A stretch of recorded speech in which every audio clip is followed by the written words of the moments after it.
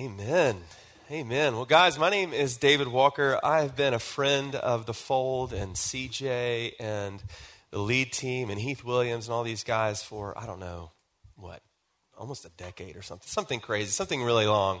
But my name is David Walker. I'm originally from this area, Greenville, Spartanburg, South Carolina.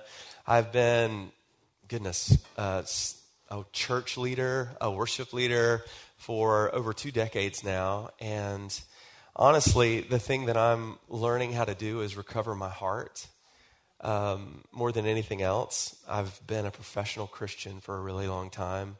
And what the Lord has been doing over the last 2 months of my life is showing me what it means to be liberated from my own success, liberated from my own idea of significance, and learning how to recover, getting back to the simplicity of living out of my heart and making decisions from that place, making observations from that place rather than just leaning in my own functionality of what I know to be familiar, true, and that kind of thing. So I'm honored to be with you guys this morning.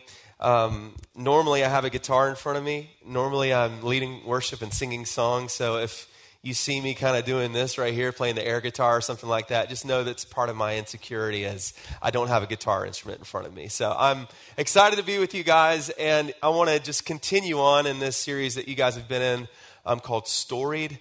I think it's an amazing series where we're looking at different passages of Scripture and recognizing the narrative of what God is doing in the lives of His people, that He's calling out, that He's equipping, and that He's moving into a specific destiny and purpose for His kingdom to come here on the earth as it is in heaven. And so this morning is no different. We're going to look at a story that's probably very familiar to a lot of you. It's in John chapter 4. So if you have your Bibles this morning, I want you to turn to John chapter 4 with me. And we're going to be looking at this story. There's quite a bit of verses. I want to read the whole thing because in the Gospel of John, John is great at writing, and he really, really wants a conclusion to every particular passage that he has. So I'm going to read 42 verses here this morning. So get ready, buckle in. It's going to take about 5 minutes. Are you ready? All right, awesome. All right, here we go. So John chapter 4, beginning with verse 1. Now, Jesus learned that the Pharisees had heard that he was gaining and baptizing more disciples than John. Although, in fact, it was not Jesus who baptized, but his disciples. So he left Judea and went back once more to Galilee. Now he had to go through Samaria. So he came to a town in Samaria called Sychar, near the plot of ground Jacob had given to his son Joseph.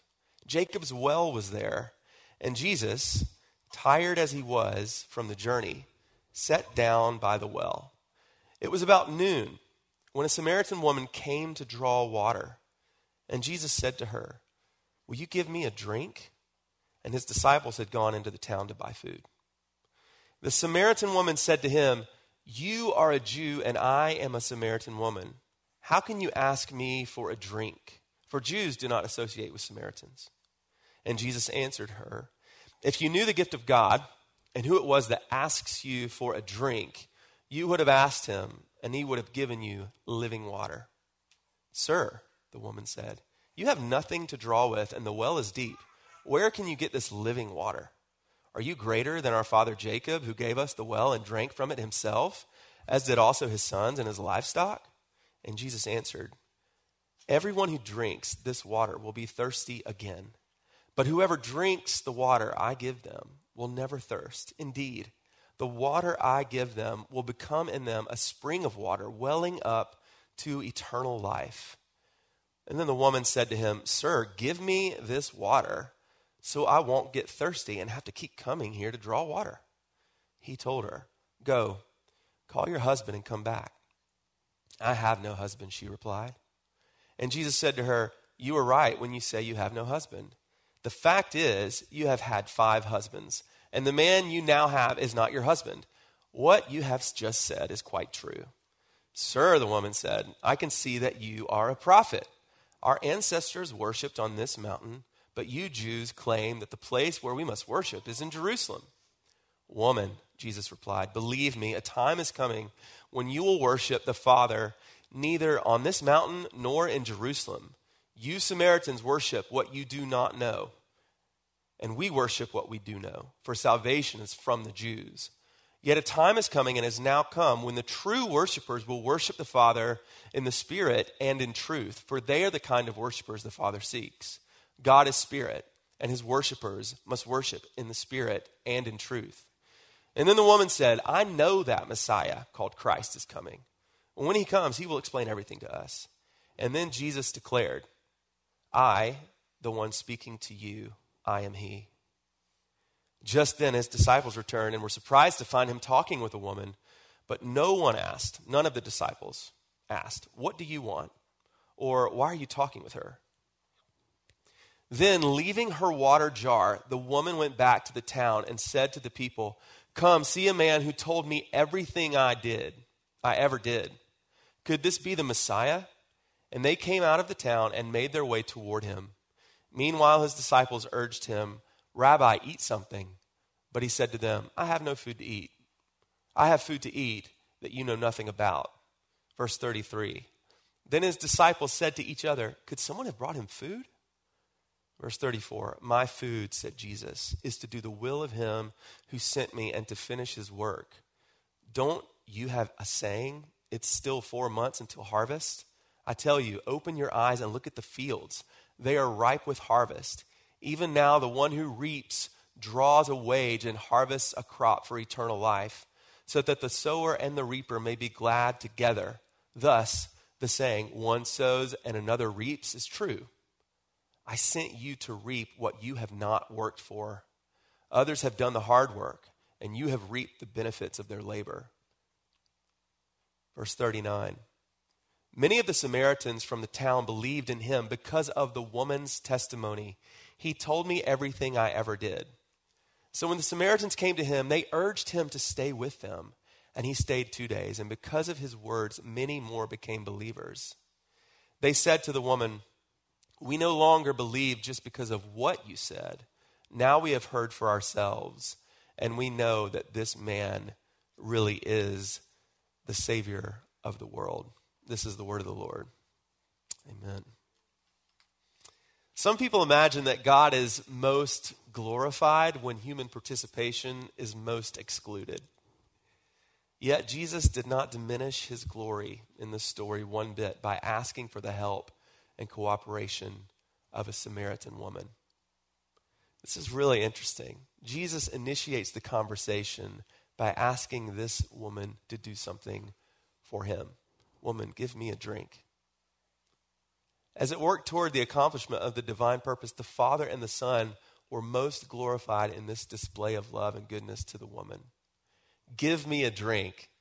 This is the first words out of Jesus' mouth when this conversation is initiated. He's not unaware that the way to gain a soul is often to ask a service of it. And all of this, I want you to see the paradox. As it reads at the very beginning, go back and look at verse 6. Jacob's well was there, and Jesus, tired as he was from the journey, sat down by the well. So right here, we see the one who is supposed to give rest to humanity is weary.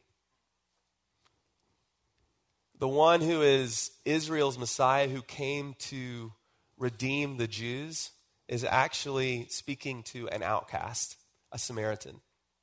One who is considered an outsider for many, many reasons. This woman is an outcast. She is going to this famous well at a time of day where likely most people would not see her because of the kind of life that she's living, the kind of choices that perhaps she's been forced into or drawn into. And here she finds this man asking for a drink.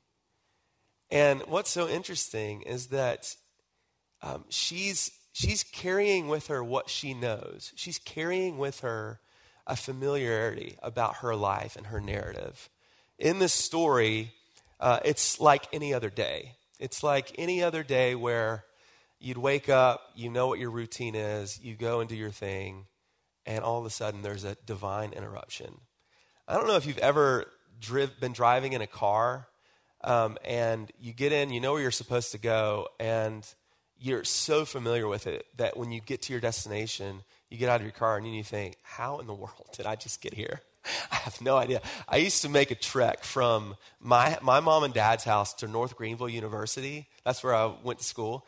And there are all these winding roads, back roads and everything. And I made the trek so much my junior and senior year. And I don't know how I did it because I literally felt like I was asleep driving behind the wheel.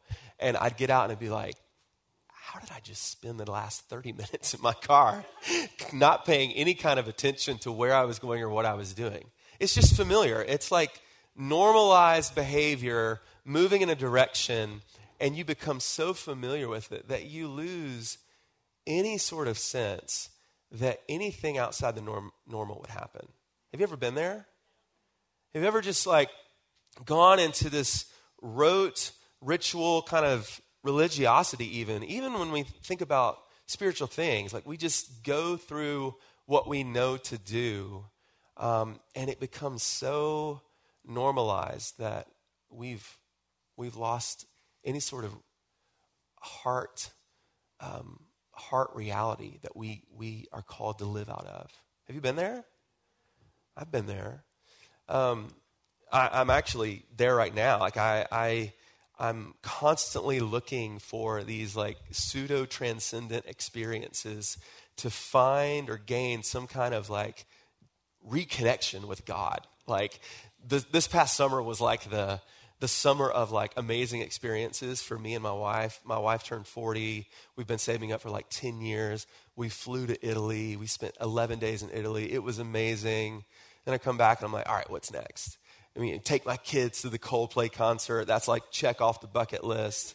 It's like, like a summer of a lifetime. We are just like living it. We're living our best life.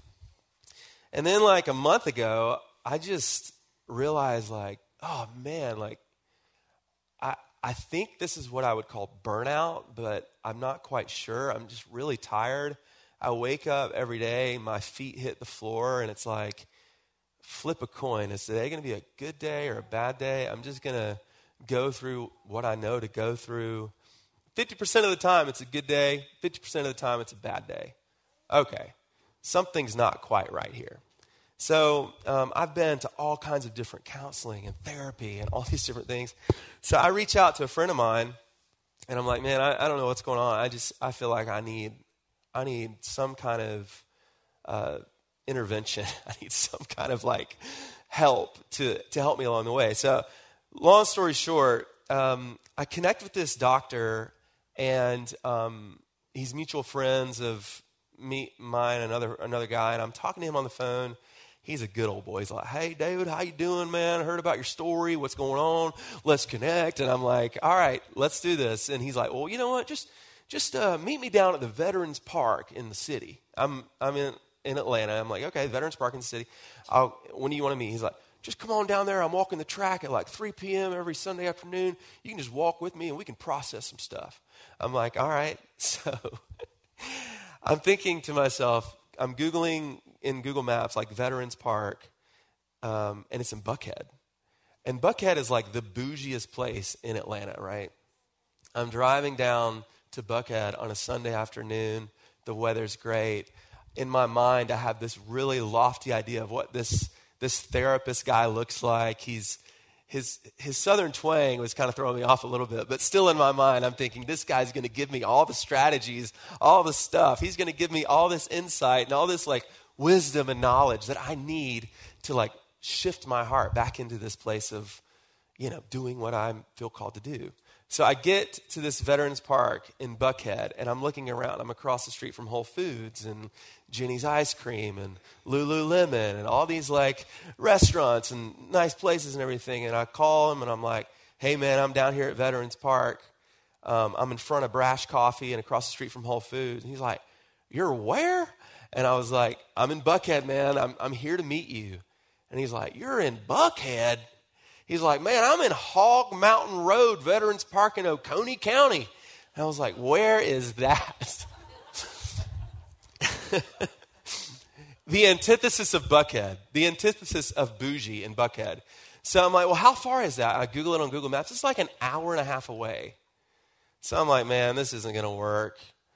Fast forward next Sunday, I was like, man, we're just going to have to reconnect next Sunday.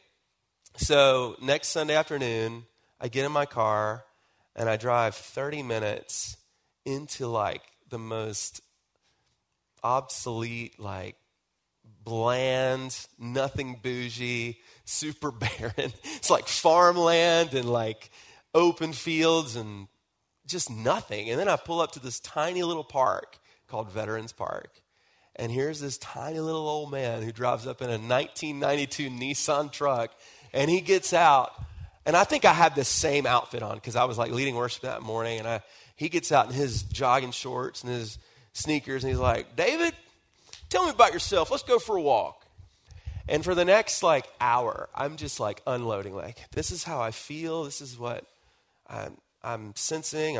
I just feel this. I feel that. He's like, man, it doesn't really sound like you're burnt out. It just sounds like you're stuck. It just sounds like you need to reconnect with the Father and knowing your beloved identity as a son. It sounds like you just need to remember that anytime you look for external realities to define your spirituality, there's always going to be a deficit.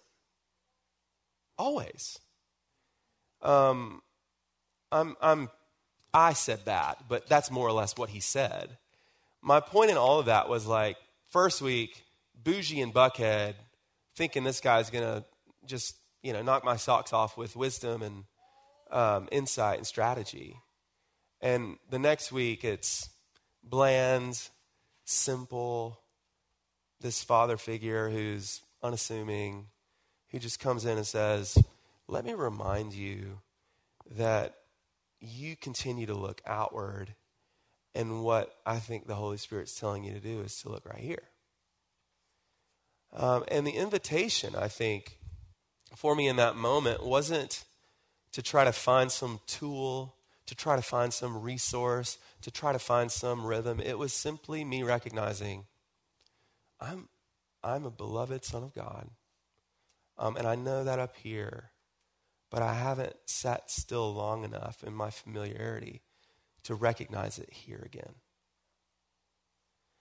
So I share that because this is in contrast, not in contrast, but in complement to what is happening here with this woman as she's going through her day and she's entering into this conversation, this moment in her story that I think is so crucial for us to pay attention to. So there's a couple of things that I want to give you guys that I'm extrapolating from this story here.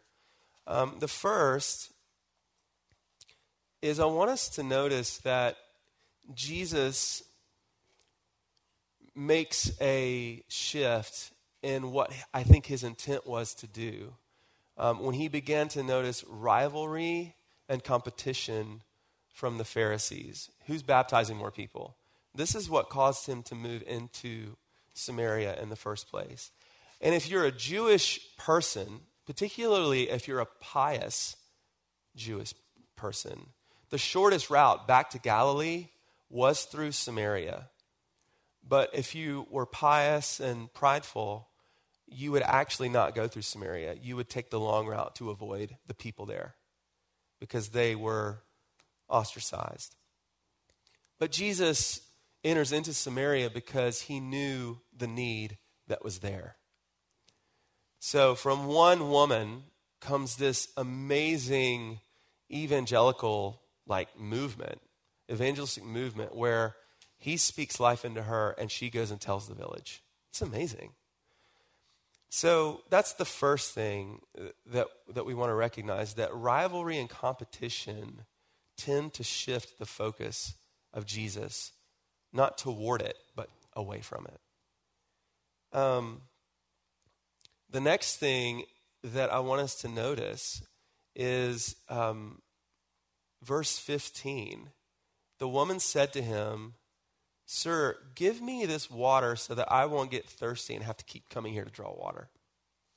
So she's still thinking logical and she's still thinking physical. Jesus is saying, living water, this is what I have to give you. And she's still thinking tools, resources, strategies. She's still thinking in the physical. She's like, if you can give me this, please give me this so I don't have to keep coming here, so I don't have to keep working. The response of this woman is logical. It's not spiritual. She wanted to avoid the work of coming to the well every day. It was as if she responded, Jesus, if you want to make my life easier and more convenient, please do it. I'm all in for it. Give it to me.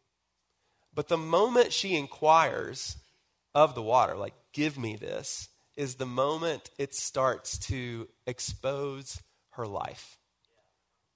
That's a big shift there. So verse 15, she says, I want this. And then the shift happens. Verse 16, go, call your husband and come back. Now, some scholars think this is like Jesus embarrassing her.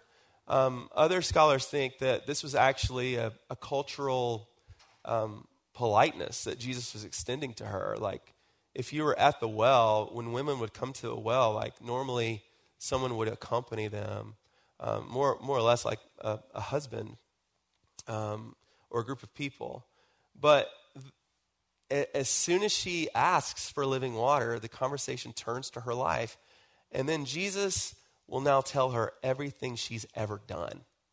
I mean, it's just talking about her husbands there, but for some reason, she goes back to the village and says, this man told me everything I had ever done. She later puts it. Then having been seen by Jesus, she sees him differently, and the conversation takes another turn. So when Jesus says to her, go call your husband, she begins to see Jesus differently. She says, I see you're a prophet. I see that you can see beyond what's just right in front of me. This is the turn that moves it from logical and reason to spiritual and wisdom. So, although Jesus knows everything about this woman's life, indeed, like he knows everything about all of us, what's really interesting is that there is no word of judgment. There's no word of judgment or even encouragement to change her life. This is important. Like when we read it, we think like, man, Jesus is really exposing her sin. Jesus is really judging her lifestyle. But it will take a lot for us to, when we read it, actually extrapolate that. We want to see that, but here's what's really interesting. What is life-changing for the woman is, according to her, that she has been entirely known by him. And this being known has enabled her to know him. Her being known by Jesus is enabling her to know him. The story, her story, is about her being able to begin to see who he is, being given the gift of that truth that leads to real worship and becoming a conduit for living water. It's about her only insofar as it is about who he reveals himself to be to her. So, he doesn't judge. He doesn't condemn. He simply extrapolates parts of her story, and she feels completely known. It's beautiful. So beautiful.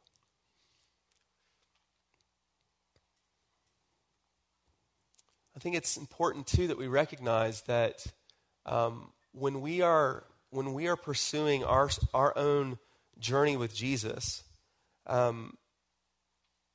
when we, like I was saying before, when we look at externals, when we look at our tribe, when we look at the people that we have affinity toward or with, when we start to define our spirituality, our Christian walk with Jesus around that before we define it with what's going on in here inwardly, we will always find ourselves disappointed because we place expectations on our community more than what's going on in our own heart when it comes to communion with the Father. Is it necessary for us to be connected to community? 100%. Is it wise or smart for us to place expectations on our community that they will never meet so that we can have a deeper spirituality? Probably not. The letdowns that I've had in my spiritual walk have been where I've placed something that I've needed in my heart from Christ, and I put that on the community. I put that on a leader. I put unrealistic expectations on a leader or a person that I thought was smarter than me or further ahead down the road than me, and all of a sudden, I'm let down. And the truth of that is that when we are walking in community with one another, this is why mutuality and discipleship and mutuality and connection is so important. Because CJ might be on a very different part of his story and journey than I am. But as we walk together, we're edifying one another, challenging one another, sharpening one another. But I'm not placing expectation on him to meet something that only Christ can meet in my heart and life. Does that make sense? Yeah? This is so crucial and important as we think about this. And I think the beauty of this being a Samaritan woman is that she is an outsider. Like, there's some perspective that we gain when we choose to take a look at our community and kind of put ourselves in the position of an outsider. There's almost like a gift that comes where the familiar all of a sudden isn't quite familiar anymore. And there's a gift of interruption and a gift of being able to see something a little differently when you posture yourself as someone from the outside looking in.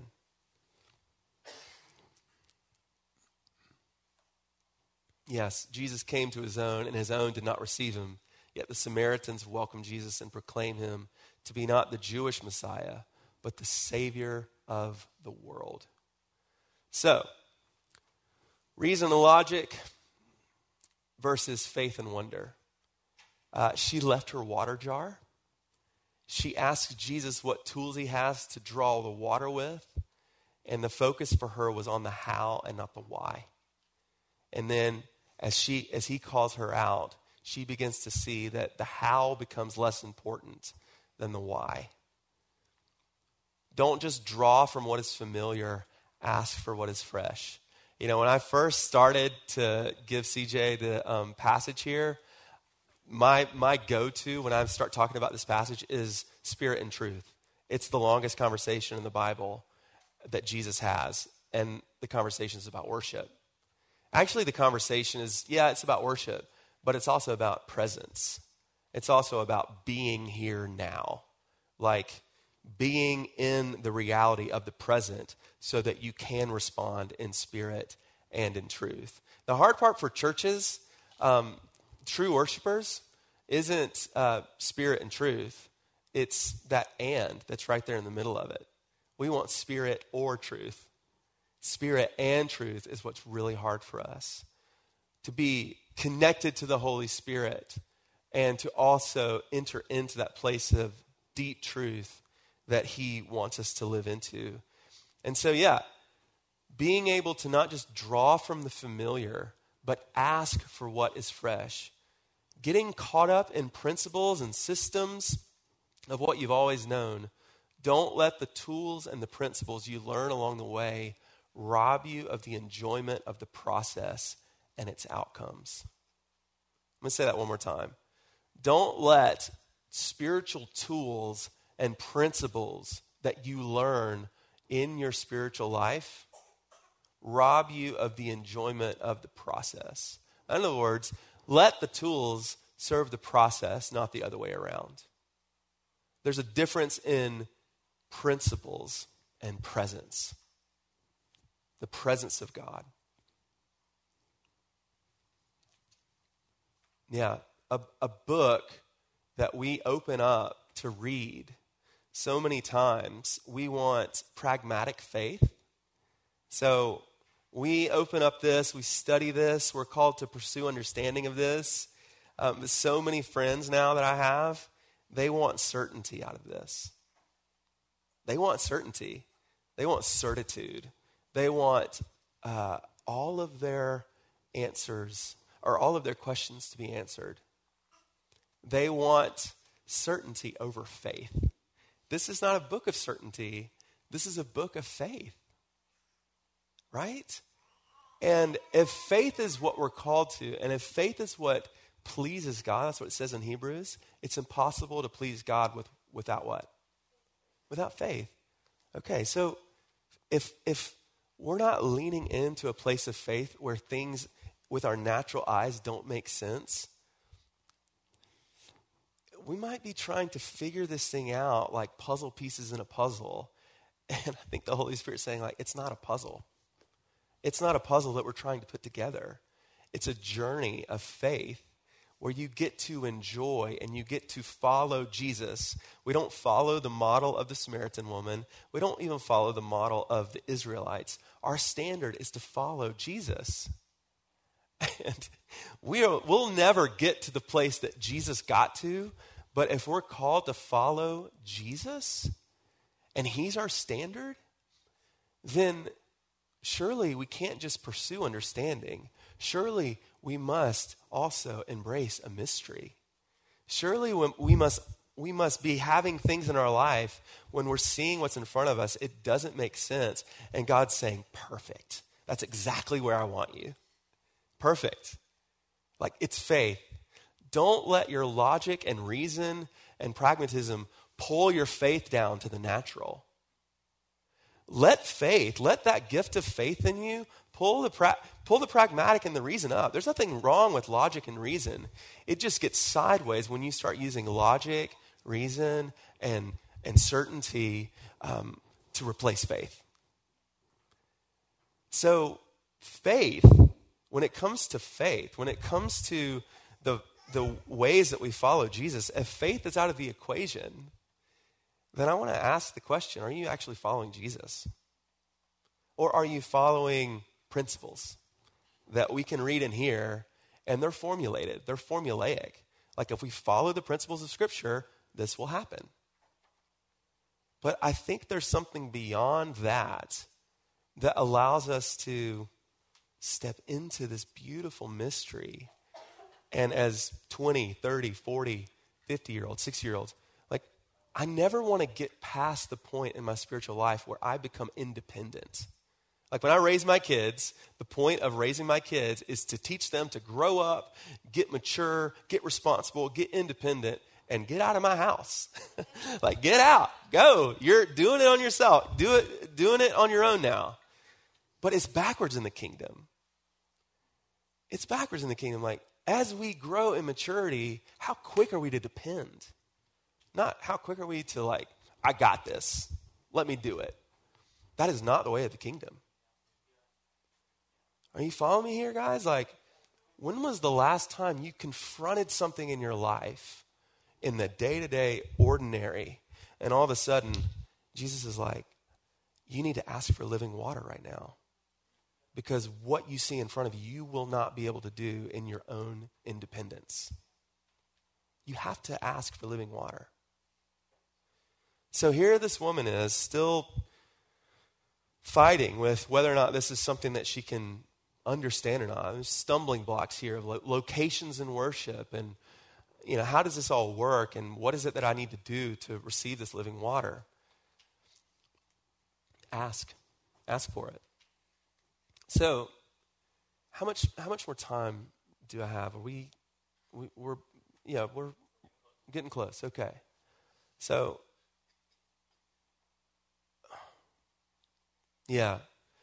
it's the two more things, guys. Religion and relationship.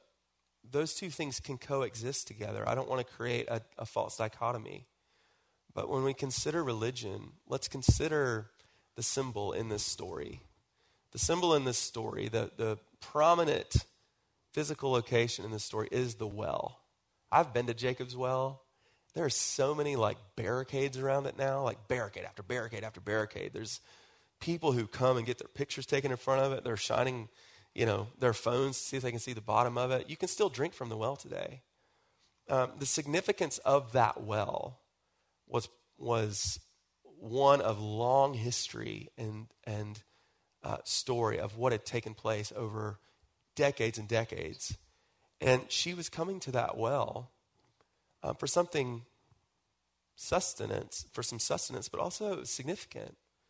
And here Jesus raises the bar. And religion is just like drawing from a really prominent, memorable well that was known for its past and known for what happened throughout the centuries there. But Jesus is saying, don't just think about the past. Don't just continue to cling to the past. Come into the present and see that through all the religious traditions and all those things you've been doing, see beyond that. See past that into who's right in front of you. So the invitation, I think, for us today is found in verse 13 and 14. Jesus says this, everyone, this is what he tells the woman, everyone who drinks this water will be thirsty again. But whoever, us, anyone who drinks the water I give them will never thirst. Indeed, the water I give them will become in them a spring of water welling up to eternal life. So some of you might object, right? You're like, I drank of what Jesus offered. I've had a sip of what Jesus gave me a long time ago when I came to know him as my Savior. I've asked Jesus into my life. I've drank from that water, from what he has to offer me, and look at my life. Look at it. Like, things are broken and fractured and fragmented and messed up. I drank from what Jesus had to offer, and I still feel thirsty. I still feel empty. Here's the answer. It's really simple, and you might not like it. Drink again. Drink again. It isn't a one-time sip of Jesus that satisfies forever. It is a continual connection with that gift that he offers. And that gift, that living water, is the gift of his Spirit. It's the gift of his Spirit that calls us into a place of abundant living. Now, abundant living isn't all is well and right with me. Abundant living is recognizing that in the midst of pain, heartache, suffering, we have our yes. And our yes is to continue to ask for the promise of the gift of God, which is the living water. The living water. So I'm going to ask the worship band to come back up for one more song, if that's okay. And the invitation this morning, if you need to come and just kneel at your seat, if you need to journal, if you need to write on maybe just a prayer or a picture there, something in the journal here, or if you just need prayer, I'm right here. I'd love to pray with you for just that measure of living water to rise back up in you. I believe that God continually wants to fill us. You know, he wants to give us a perpetual overflow in our life of his gift, of his Spirit. It's not a one-time thing. It's a continual thing.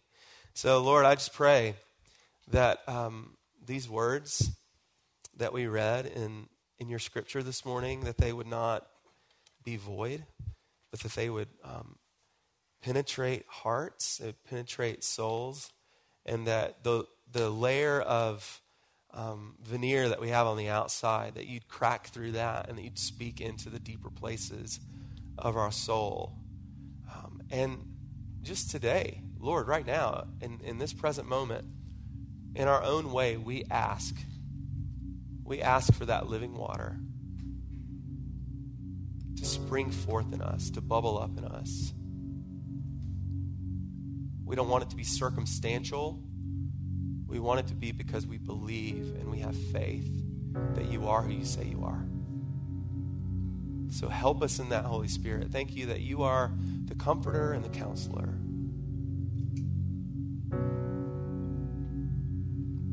We ask these things in your name, Jesus.